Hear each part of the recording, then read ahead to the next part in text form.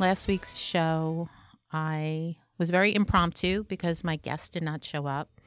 And I decided that I was going to be really honest. And everybody said vulnerable. I felt more like fragile. And I started to talk about some of the things that 2024 I was facing, looking at 2024. And the big thing that I said was I felt like I was standing in front of this blank piece of land, and I did not know what I was going to do with it. I didn't know what I was going to build on it. And I wondered if it was my age, if it was a little bit of a midlife crisis that came a little late, or I wondered if it was the fact that I lost my mom. I wondered out loud about many, many different things. And the response that I got in private messages, in text messages, in phone calls from a lot of women, I was not prepared for. Because, first of all, I was terrified to do that. I was completely unprepared to talk about that. And then to have everybody react to it the way that they did brought me so much comfort and so much joy, but it also made me realize that I'm on to something. And it opened up a ton of conversations throughout the week with other women, which, if anybody knows about this podcast, that's what it's all about, having conversations with people. And I was supposed to have a guest on today, but I decided, no, I'm going to continue last week's conversation. I'm going to roll into this week with it because I had time to think about what a lot of people had said to me. I had time to think about what I said, although coming here, I was wishing I had listened to it one more time so that I don't repeat myself. But heading into 2024, more importantly, heading to the age of 60, I wondered if it was that number that was bothering me. And I've come to the conclusion that no, it is not the number that's bothering me, although the number is significant. Actually, what I'm experiencing is a little bit of discomfort because for the very, very, very first time in my life, I am a little bit more comfortable in my own skin. And that has never been who I am. I have always wanted to be someone else. I've always wanted to look different. I've always wanted to be a different size. I always wanted different colored eyes. And I've always been my harshest critic, which I don't think that I'm unique. I think most women are really tough on themselves. But in thinking about that and wondering about that, it brought me to this realization. Now, this is just my realization. So here I am thinking, is it that I'm 60? Is it a midlife crisis? Or is it grief? Because my mom has only been gone since October 12th. And I've spoken to some women who have lost their moms. And when you lose your mom, you kind of lose your compass. You lose your thermometer in a way. And I was fortunate enough to have my mom for 59 years. But what dawned on me was my whole life has been based in some way, shape, or form in making her proud of me.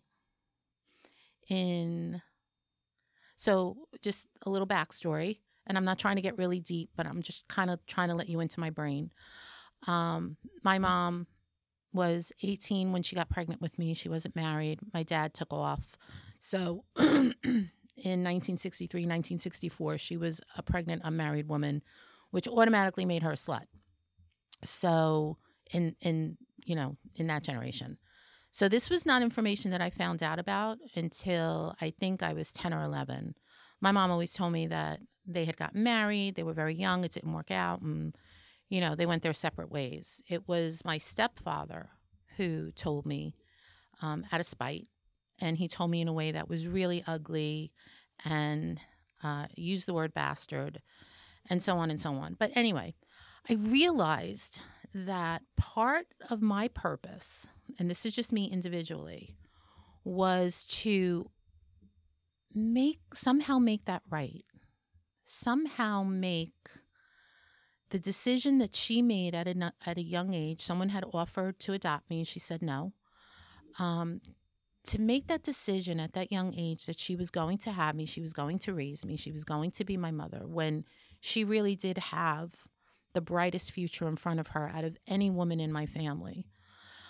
To find out that she sacrificed so much and had endured so much, there was a little part of me, as that little girl who found out the truth, that decided I'm always going to make her know it was worth it.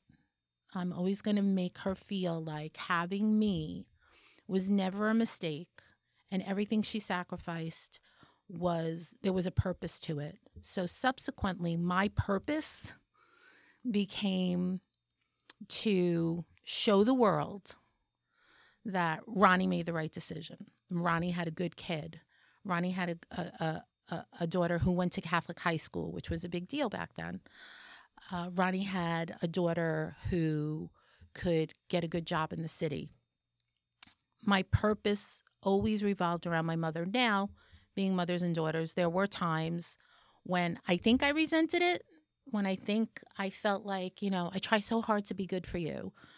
And you don't let me sleep out, or you won't let me do this, and then whatever else was going on in our lives. I think those times when I rebelled a little bit were probably normal, but after rebelling, I always came back twice as strong in my conviction that I can never disappoint my mother, because she literally sacrificed her life for me and her reputation and everything around her. So when I got married, I married a wonderful man. I had the perfect wedding. My colors of my room were even based around her gown. She wanted a granddaughter so bad. I was so relieved that I had a little girl. I would have loved anything, but I remember thinking, oh my gosh, my mom is going to be so happy she's having a granddaughter, because she wanted me to have a girl like she had a girl as a first baby. Everything in my life became about making her proud. And everything that I failed at, and everything that I did that I knew she wouldn't be proud of, made me feel like a terrible human being. She didn't put that pressure on me. She never did. I put that pressure on myself. So now fast forward, the last 14 months we have together are amazing. People are telling me I could never do that. You have your mom come and live with you. And for me, it was a gift, because there was so much time that we lost early on in my life when I had to move out and get away from my stepfather. So here we have these amazing 14 months together. And it's 14 months of me making sure that she's happy and she's well taken care of. And there's so much noise going on in my head and in my life, and so much activity. And all that stopped the day I had to say goodbye to my mother. All of that noise, all of that chaos ended. I'm sorry, I didn't mean to cry, because it isn't about that. This is just the backstory. So, and we're heading right into the holidays. And so I am stuck in this silence, and I'm thinking it's my grief, and I can see that my brothers are struggling as well. And I got to tell you, we get through the holidays better than I thought we would. And we celebrated her and we remembered her, but we didn't dwell on it. And we took her with us through everything, and even into I'm sorry, I don't mean to laugh, but Ethan just signaled me like, do you need a tissue? And it's like, yes. And why don't I have one? I did this to Ming last week. But, the new year starts, and the new year starts quiet, because everything else I started, there was always a backup. There was always a plan B, C, D. And at least I thought there was always that. Thank you, love. But I think there was always the comfort of knowing that even if I fell flat on my face, Ronnie would be there to pick me up. And now I'm looking at 2024 and realizing you fail on your own. You start something, you're truly starting it for yourself. There is no one to impress. There's no one to make proud. There's no one that you're doing it for other than yourself. And again, my mother did not put that pressure on me. I put that pressure on myself. And maybe in a way it's a testament to how much I loved her and how much I respected her. And although I found out the wrong way, it was probably the best gift my stepfather ever gave me because I really, truly realized how special my mother was. But I realized that that's probably one of the biggest reasons why 2024 scares me. It's not my age, because if I was 40, I think I would feel exactly the same way. I think it's about not having that touchstone. Like, I'm going to be doing this. Let me call my mom. I'm going to try that. Let me call my mom. And look, my mom was my biggest cheerleader about a lot of things, but there are an awful lot of things that she prevented me from doing that looking back on it, had I done it for myself and I had just done it, it would have been very successful. So, and there were times when I reminded her of that. Ronnie, why'd you stop me doing that? Because now someone else is doing it and look, it's a success. So I hindered myself by having that mindset. But the other thing that is starting to happen, so this, I feel this way last week. Last week I'm feeling terrible.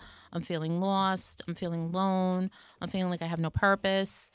And this is resonating with women. So this starts a conversation with so many of you. And it seems like so many of us are feeling the same way. And I say, you know what? My mantra for 2024 is good things are coming, good things are happening. My 2 words for 2024 are going to be connection and reconnection.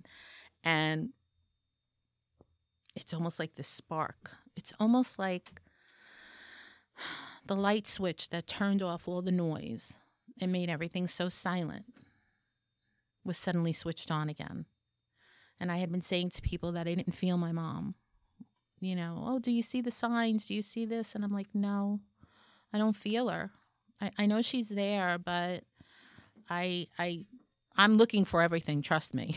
And people are telling me what they're seeing. I'm like, what the heck? Why am I not seeing any of this? Like, we were so close. And then the switch goes on, and I start to feel things. I start to see things here and there, things that we talked about, things that she loved are suddenly popping up. And I think, okay, I've made it through the holidays. I've figured out what was scaring me. The biggest thing being everything I do from this point on, I'm truly going to be doing for myself. And I don't know how to do that.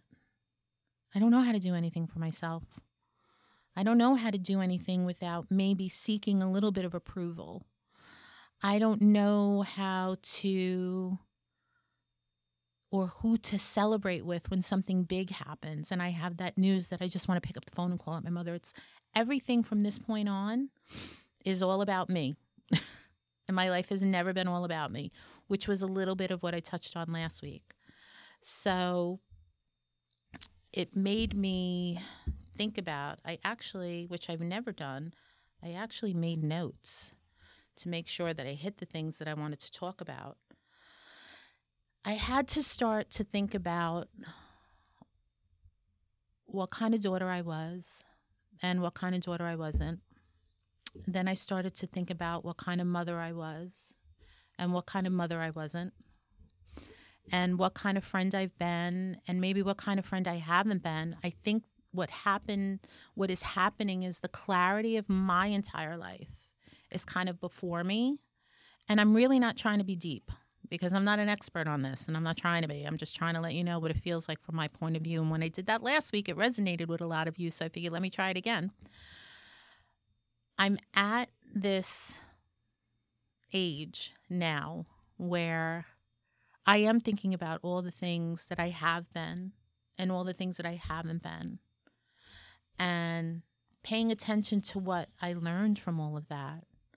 And now what do I want to take into the next decade of my life?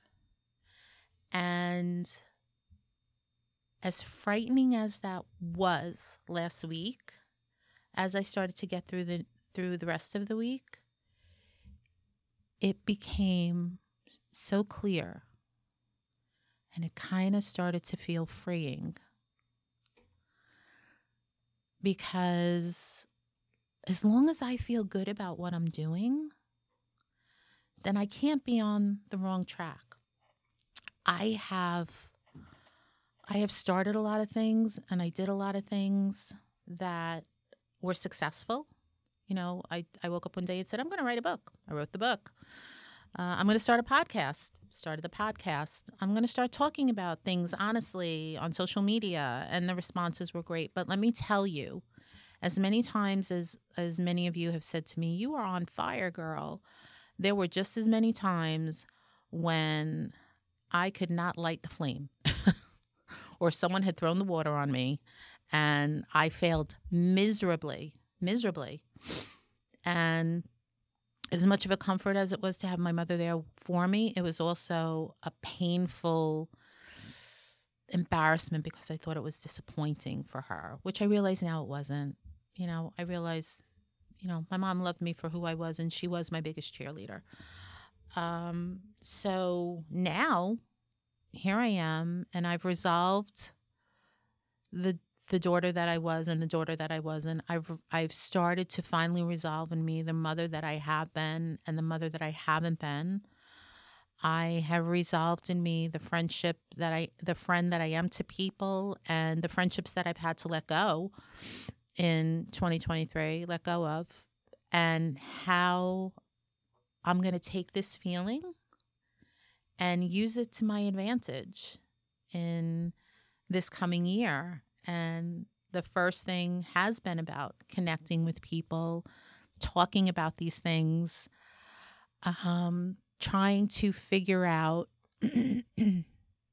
what do I really want to say? Who do I really want to be? That terrified me a week ago. What do you mean, who do I want to be at this age? I should know who I am at this age. Well, guess what? Here's the news, and here's the truth that I've learned. A lot of us don't know who we want to be. It seems like, and I may have touched on this last week, I don't remember because I really don't listen to my podcasts. I'm sorry. I listen to them once or twice. Ethan's looking at me like, bad thing, Maureen. Really bad, Maureen. No, he's shaking his head. It's okay. So the big conversation has been, you hit 50. You know, 50 is the new 40, 60 is the new 50. Bullshit. There you go. I've said it. You hit 50, and from 50 to 65, and I'm pretty sure I did say this last week, nobody pays attention to you. Nobody is talking about you on TV. Nobody is advertising to your age group. It's you're, heading to 50 and you're sexy, and then you're 65 and you need Depends. What about the 15 years in between? What do we look like? So the only thing we have to look at is the Real Housewives of whatever city. And I'm going to tell you right now that the overwhelming majority of women I know and I see every day don't look, talk, act, or dress that way. And if you do, God bless you. I'm not judging you. I'm really not. If that's your role model and that's who you want to be, I say go for it. But I can tell you, in the world that I live in my little part of New Jersey and my little part of Brooklyn and the people that I know throughout the country, we're not like that. We don't have Juicy Joes, and we don't have, husbands that pretend that they're strippers on a stage and at BravoCon. We are just living regular lives. And some of us are struggling. Some of us are struggling with the two words, what's next? What's next? How do I reconnect? We've all built our lives and our purposes around other people, whether it's our family, whether it's our husbands, our children, our entire families, our parents, because we've had to be caretakers. And now we're at a point where, like I said last week, we're not needed. We're not needed in the way that we were, though. We are still very much needed. Last week, I think I was crying. Nobody needs me, not even my brothers. My brothers need me. They reassured me of that, by the way. My daughter reassured me that she needs me. But we're needed in different ways now. And I think that the people who need us are our friends, are the other women that are moving through life and now have the time to explore their hopes, their dreams, and their fears. So I jumped on that thought and I put together a Palentine's Day, which I have put out on my Facebook page to my friends. Come by, have a bite to eat, talk. Let's just gather. And I think it's starting to pick up some steam because, people are coming and I'm so happy. And people who are responding are people who have never responded before to something that I've done. So I'm really excited because now there are some new faces in the mix with, the people that I've always, have always joined me. And some of the people who have always joined me can't. And that's okay. I hope those who haven't responded and can come will come. But everyone keeps kind of fishing like, oh, this is a great idea. Oh, this sounds wonderful, but they're not responding yet. And that's okay. It's okay to sit back and say, oh, I wonder if something like this can work. Because organically, I feel that when you're in the same room together and you're kind of generating this energy with each other and you're just being yourself, that good things happen, great things happen. And you start conversations with people that you don't know, or you just sit and chat with someone that you've just met. And sometimes you walk out of those situations feeling the best you've felt in a long time. You feel less lonely. So with that, I've decided that landscape that I was looking at last week that seemed so flat and so barren and so infinite in its loneliness is now looking like a fertile piece of land that I can build some really, really fun and wonderful things on, that I can build new connections on, that I can maybe not feel so guilty, because maybe that's part of it. This guilt of wanting to move on with my life, feeling leading up to New Year's, it was hard because I said to someone I felt like I was leaving my mother behind. I was leaving her in 2023 and entering a new year without her as if she was my past. And I think once I finally opened up last week, it made me look at a lot of things and realize I'm not doing that. What I'm doing is I'm just building on her legacy. I'm building on my legacy. I am fulfilling my dreams. And I don't have to feel guilty about trying to fulfill my dreams because I know my mother couldn't fulfill hers. Maybe that's the way it's supposed to be for our family.